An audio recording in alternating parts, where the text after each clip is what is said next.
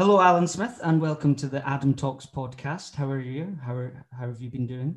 Hello, Adam Stevenson. Good to see you. It's been a crazy old day. Lots of stuff going on, obviously, in the constituency, also at Westminster. So it's good to get a moment's peace and time for a chat. Brilliant, good.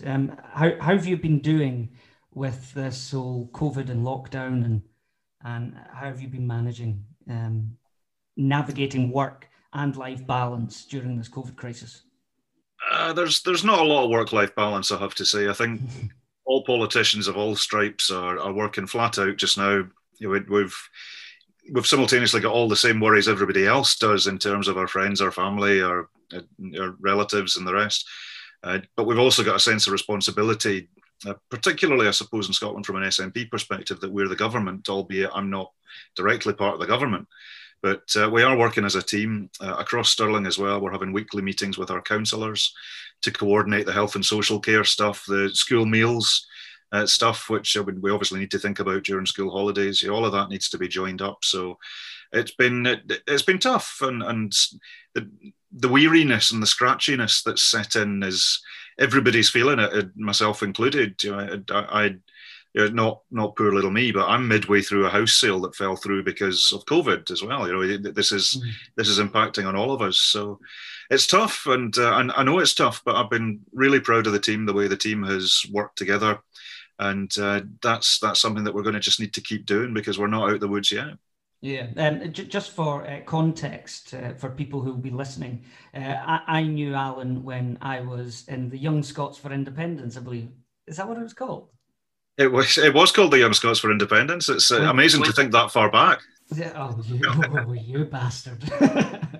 No, I was gonna say that when I was involved with the SNP as a young politician or young political enthusiast, I should say, it was a whole different world, it was a whole different bubble, and now that I'm out of that whole environment, I still support the SNP, of course, and I'll admit that to anyone, and because I believe in independence. But now that I'm out of that environment, I was just wondering, why on earth, what makes someone become a politician? You weren't born and then decide, oh, fuck, I want to go into politics. That's going to be really cool.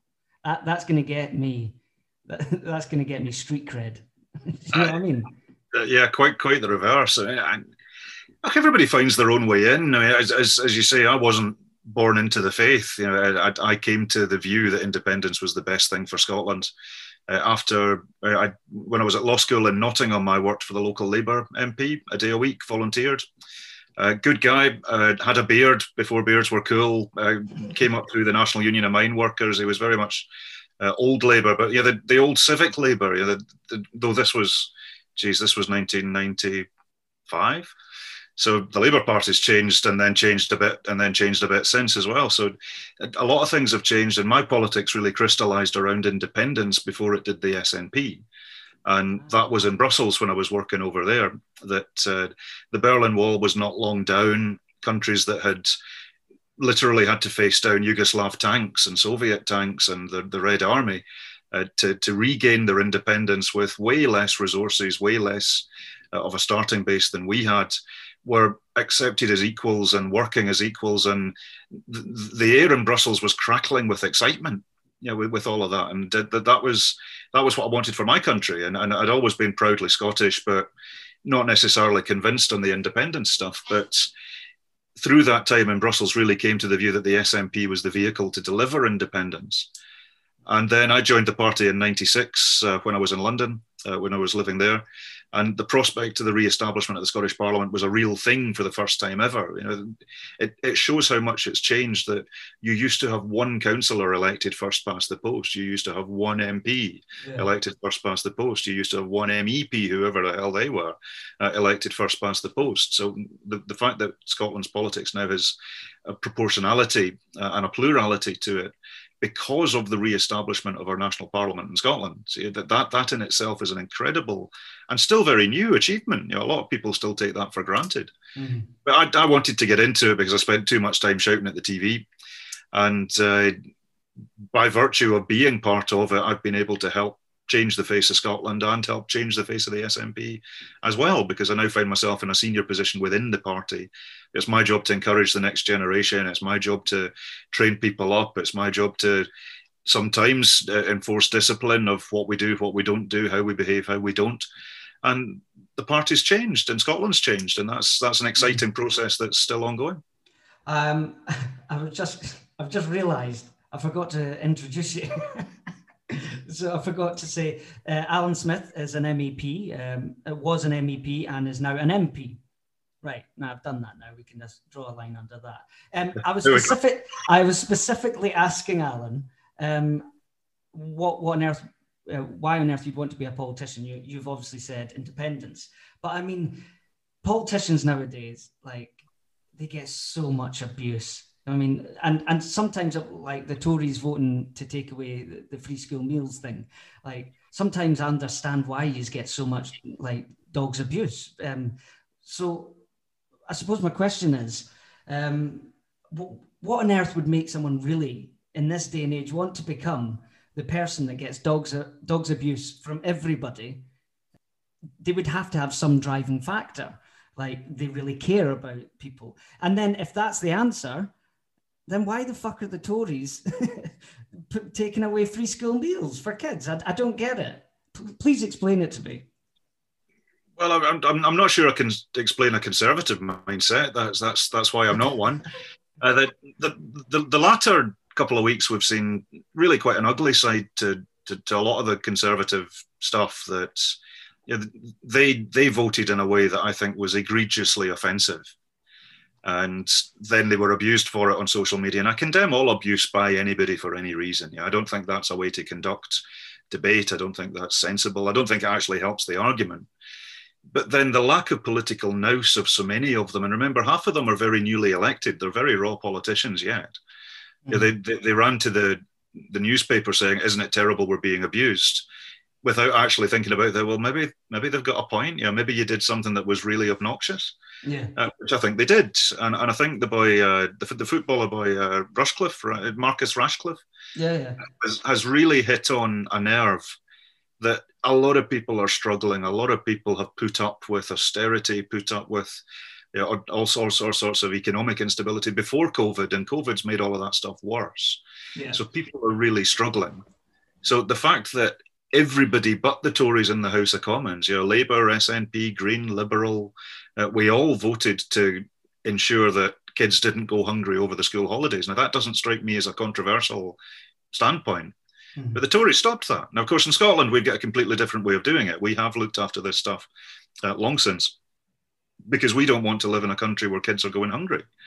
And free school meals is one way to treat that. I don't think it's the end of the story. I don't think it's a long-term solution. But meanwhile, we've got a problem we need to deal with. Mm-hmm. And the Tories presumably are coming from a place where they think that's justifiable. They don't like people being reliant on state handouts. And there's part of me would say that's a legitimate view, but there's part of me saying that's putting ideology before objective need of the people we're here to serve. Yeah.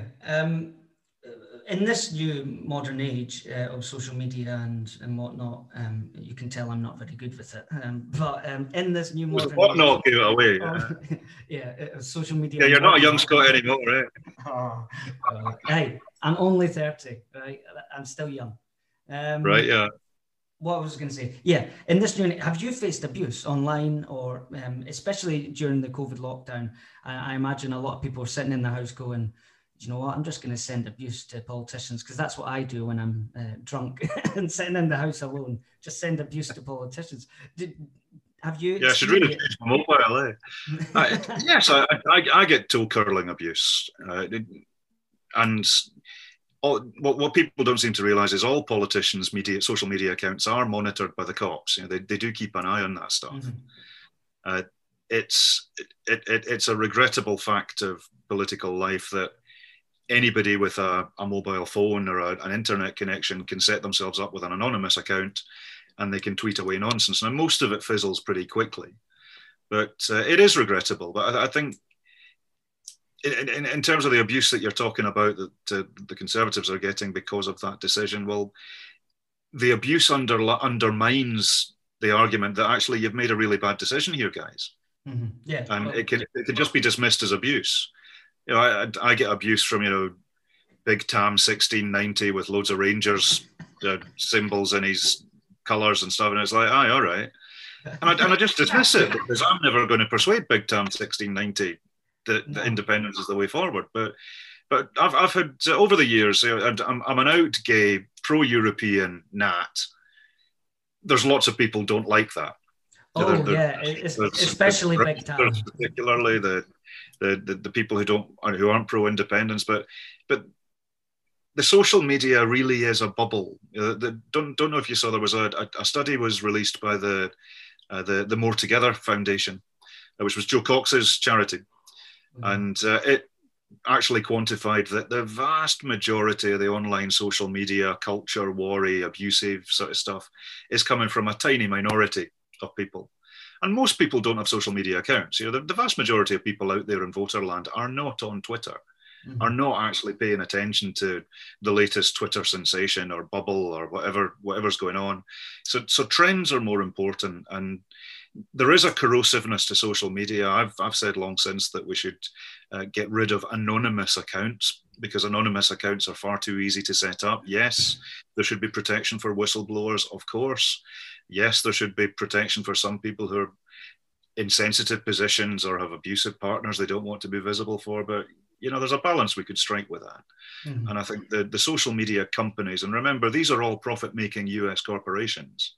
They don't exist for the common good. They exist to make money. Yeah. The abuse that, if Twitter was serious about its abuse policies, it would have banned Donald Trump long since. Mm-hmm. It didn't, because actually the clicks make prizes for Twitter as well. So, so the dangerous thing, and a really wise friend of mine I was chatting to last week, he was saying the people who are involved in the IT industry, and I love them all, obviously, but they can be a wee bit socially distant, a wee bit socially awkward, which is why they're geeks. They're geeks. Right. But so are politicians. That's all politicians are as well. In some ways, I'll take that. But what we're doing, particularly during COVID time, when we're all locked down and we can't get out and about to meet face to face as much, is we are using a series of systems which were designed by geeks to communicate. Mm-hmm. Yeah. So there's an empathy, there's a context, there's a subtlety that is stripped out of that communication, and the algorithms nudge us towards the different ends of the spectrum rather than the center where most of us actually are. So social media is not reality.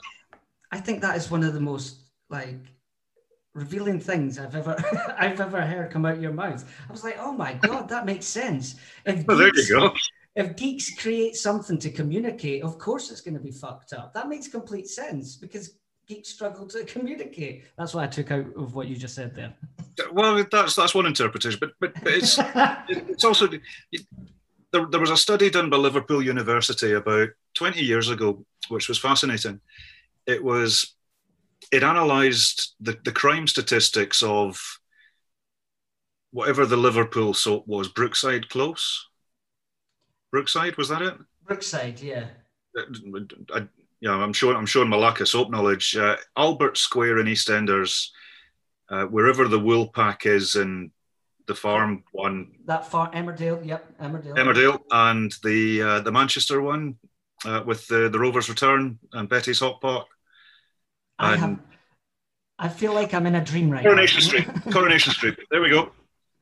I really should have thought this point through better, but it analysed the crime statistics of the residents of those streets and compared it with the general crime statistics for England. And if you lived in those four streets, you were 17,000 million times more likely to be beaten up, a victim of crime, have your house catch fire, plane land on your pub, all of that stuff. Because it's not reality, it's hyper reality, it's entertainment. And sadly, that's where social media is. It looks for the sensation. It doesn't look for here's a sensible thing where the answer is maybe's aye, maybe's no, but you'll need to think about it. It goes for the black and white sensation. And sadly, that's where a lot of media is as well. And that doesn't help the debate. And politicians of all stripes need to be a bit more canny that if we're reducing an argument to absurdity, actually, we're not helping the people we're here to serve. Yeah, well, I suppose that's not social media's fault then. That's its business model. It's It's its business actually model. yeah, Social media is not here to inform you. It's here to make but money. but the thing is, then when the BBC or Sky News go or reference social media, they're putting it in the realism domain. So this unrealistic thing is now a very realistic thing. Like, let's say there's a Twitter scandal and everyone's like really angry about whatever this nonsensical issue is, and then the Sky News or whoever starts reporting on it, it then becomes real, I suppose. So it's the news that's at fault then. Well, which is also a factor of the lack of investment and indeed the cuts that we've seen to news organisations. I've got lots of pals who are journalists in a number of different news organisations, and we think we've got it tough. They are under incredible pressure. I was talking to a really good journalist in a major Scottish newspaper, who I was looking for him to come along as my advisor on a foreign affairs trip in the European Parliament. Mm-hmm. So I could have got him along on budget. He could have been part of these really high level discussions about the Middle East peace process, a fascinating set of things. And I was like, well, look, mate, you write the story how you want it. I can get you the access. So long as you mention me a couple of times, that allows me to demonstrate to the folks back home what I'm doing. And the problem was that he couldn't be freed up to get away from his desk for 3 days because the organization was that thinly stretched. So what the journalists are having to do is to spend far too much time looking at Twitter for their sources of information. Yeah. So it becomes a self-fulfilling cycle to the bottom. It really does. And we need to break out of it. We need to respect public service journalism, public service broadcasting. Some of the management who are in charge of the BBC, I'm deeply worried about because they know they're losing youth audience share. So they're actually adopting all the tactics of the social media company, and it's about clicktivism and how does this make you feel and do our silly survey and all of that stuff. Mm-hmm. And it's moving away from what actually the BBC is in a unique position to do. But it can be done. Look at Channel 4 News. Really good, well-researched perspective on the news. So we all need to catch ourselves on this. Yeah. Do you pay your TV license fee? I do. Oh, do you? I thought it was a myth that people in Scotland actually paid the TV license fee. Don't be daft. You heard that on social media for sure. Yeah, it's one of those conspiracies. I was going to ask you, what are you up to just now? What have you been working on recently? Are you busy? What haven't I been working on? I'm MP for Stirling, obviously, and that's still a new gig for me. I was only elected in December. I've been in politics since 2004 when I was elected as a member of the European Parliament. But now representing Stirling, which is a very different sort of role, especially being at Westminster. And especially during COVID, when it really is all hands to the pump. So I'm also the Foreign Affairs lead for the party at Westminster. So that involves me in a lot of outreach to embassies, other member state governments, other governments wider than the European Union. So it's a whole range of local issues, right the way up to the Middle East peace process. What's happening in Syria? What's happening in the Eastern Mediterranean? Should Turkey be suspended from NATO membership because of what it's up to at the moment? I'm the person in the SNP team that needs to be on top of that sort of stuff, so that I can advise the colleagues wherever we may be. So, by way of example, and was looking at my Twitter, and one tweet was a great meeting with the Qatari embassy, where we've agreed to intervene on their behalf to urge the UK government to do more to end the Saudi blockade of Qatar, which is a dreadful policy. It's bad news for the Qataris, bad news for the Gulf Cooperation Council, bad news for the Middle East, bad news for Saudi as well. Mm-hmm. Then the next tweet was Cambus Barron Rovers, which is an amateur football team, saying we're having problems with training during the COVID rules. Can we have a meeting with you? Which we did 3 days later. I saw that on your Instagram, actually. I saw there you go. Put up a picture of the footballers or whatever they were. It was great. I have got no direct say in amateur football and how they can train, what they can do. But I do have access to the Scottish Government, and I am an SNP politician. Mm-hmm. So the benefits of sport, particularly for men, there is a mental health male aspect to this. The benefits of sport, the benefits of being able to train, being able to go out and play with friends, comrades, is really, really important. And the physical, the mental health benefits are clear. Presently, the Scottish Government is still working on the different tier restrictions and what's possible, what's not possible, what's risky, what isn't. So there's a discussion to be had there to balance all those things together. Mm-hmm. And from that one tweet, there was about 10 different football clubs represented on that call with my great mate, Bruce Crawford, who's the member of the Scottish Parliament. We run a joint operation. See, I think he would make a great Santa Claus. He's got the wee cheery red face. I think he'd be a perfect Santa Claus. Well, he'd need a beard. Well, we can find a beard for him. I'm sure.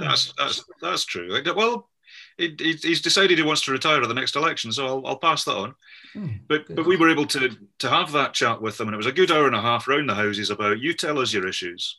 And we put a letter into Joe Fitzpatrick as the minister responsible, saying, look, mate, here's the word from the street, or here's the word from the pitch across Stirling. So that was really an example of the system working. And then the next tweet after that was, I'm pressing the UK Chancellor for more support for small businesses, because if we're going to have additional restrictions for public health measures, as we are going forward, then I think it's necessary that we implement a similarly tiered support mechanism of public money for business that's going to take a hit because of that, because there is an economic aspect of all of this. And again, it's the mental health aspects of a lot of people who might not come back from this in business terms. And there's all of these things need to be dealt with, which I'm in a unique position to do. Mm-hmm. Yeah, well, it's your job, isn't it? So it is indeed the job I asked for. But the thing today that's keeping me busy is you might have heard about the Russia report a few months back in July. The Intelligence and Security Committee of the House of Commons. Didn't they hide that or something? Is that, hold on, just for listeners, because it's mainly actors and musicians, mainly thick people will be listening to this podcast. So the Russia report was basically with regards to the election in the UK and Russia's influence. It was largely about the EU referendum and elections subsequently, and the extent to which there is dark money overseas. I actually don't just say Russia. I think it's other places, other countries are able to use social media. Different actors with dark money Don't blame actors. Stop blaming actors. Yeah, actors in the legal sense rather than actors have obviously never done anything bad ever. They just say other people's lines and stuff. That's amazing. But the report found some really pretty damning stuff that the UK government really should have been more on its toes on these issues.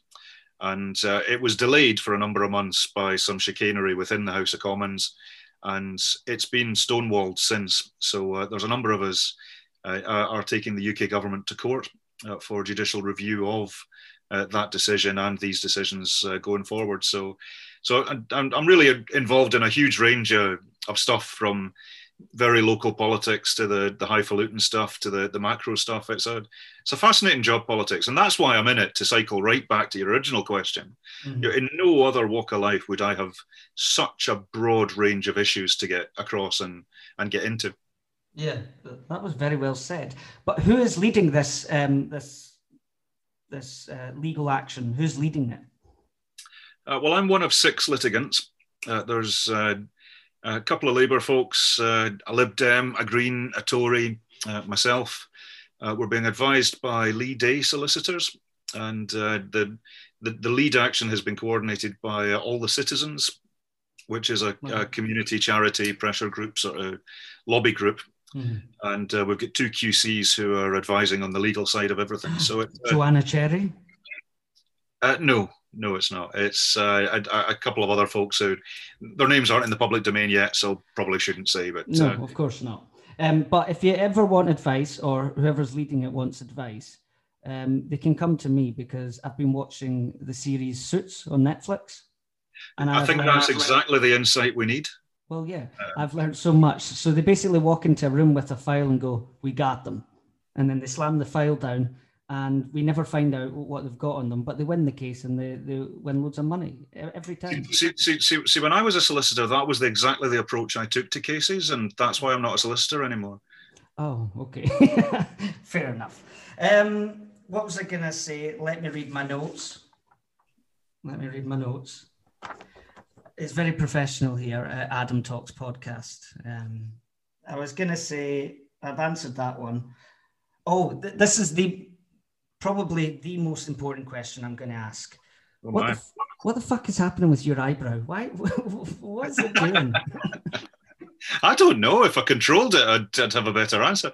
It's always had a life of its own. It expresses a quizzical look on things. Yeah. As a political tool, it's been quite useful over the years to just be able to without actually saying anything. But there's pictures of me in my high chair when I was wee reading my Tommy Tippy. Yeah. And I was not convinced that the spoon had jumped over the moon or whatever. I was skeptical on that point. That's where it started. Okay. Yeah, I'm sure there's a Twitter account for your eyebrow. I'm sure I've seen it somewhere. Oh, really? I'm gonna look that. Nothing would surprise me. Well, true, especially with Twitter. And finally, before you go, Alan, I was going to ask, Biden or Trump, who's going to get it? I thought you were asking me who I would vote for, in which case it's Biden 1,000 times before contemplate Mr. Trump. Who's going to get it is another question. I had grave doubts, and I remember that US presidential election came really soon after the Brexit stuff. And it was just as we were getting our heads around the extent to which there was dodgy campaigning techniques used on social media and dark money and that sort of stuff, where really had a sinking feeling about where the Democrats were. And the Trump campaign was all about, never mind whether they're hating me, I'm taking up all the oxygen. And he did. Hillary Clinton's book, which actually, here's a prop. I have it right here on the bookshelf. Okay, is one of the best books she's ever written. What Happened, and it's one of the best books she's written because it actually feels like it was written by a human being rather than most of her other books, which read like they'd been gone through a focus group and the rest of it. And she's very, very disarmingly honest about what went wrong with that campaign. And I'm concerned that the Democrats are potentially going to miss the boat again. The polls look encouraging, but remember, under the US system, it's not a majority of the votes, same as we would understand it. She did win a majority of the votes. She didn't win the votes in the Electoral College because of the distribution of the votes across the states. Yeah. So what that tells us is that Trump himself may be a dreadful individual, but he had the smarter team. Yeah. And the smarter techniques, and I think it remains to be seen yet whether that's the case this time round. And then the question about voter suppression, the question about will there be a peaceful handover of power, all of these things are really, really concerning because I spend a lot of time in the States. I've got relatives, close relatives in California and New Jersey, and the genie's out the bottle in the US and US politics. The US is a great country with some fantastic people in it, but it's a deeply troubled society and a deeply troubled democracy as well. And a lot of the checks and balances have been weakened over the last 4 years, the institutions. So it's nervy, but I do hope Biden wins. I certainly do, because I think Trump's done a lot of damage in 4 years, and that in another 4 years, I think he could complete a lot more of his project. That was answered like a true politician. Honest to God. That's like Shakespeare. So Shakespeare takes about 3 acts just to say one line, "I love you." Do you know what I mean? Well, I could just say I don't know, and well, that's true. And the conversation just moves on, but doesn't really go anywhere. Well, thank you very much, Alan Smith, for joining me. Have you enjoyed it? Yeah, great to see you. Good crack as ever. Well, I hope you nail it to them. When does that lawsuit or whatever it is, when does that take place? The papers are in with the High Court in London, so that was done last week. The announcement is out as of the last hour or so, embargoed for tomorrow. So by the time the podcast goes out, it will be public knowledge. and we'll see what their lordships and their justices actually make of it. But I think it's an important issue to ventilate, and I think it's vital that we do that. Awesome. We'll leave it there. Thank you very much, Alan Smith.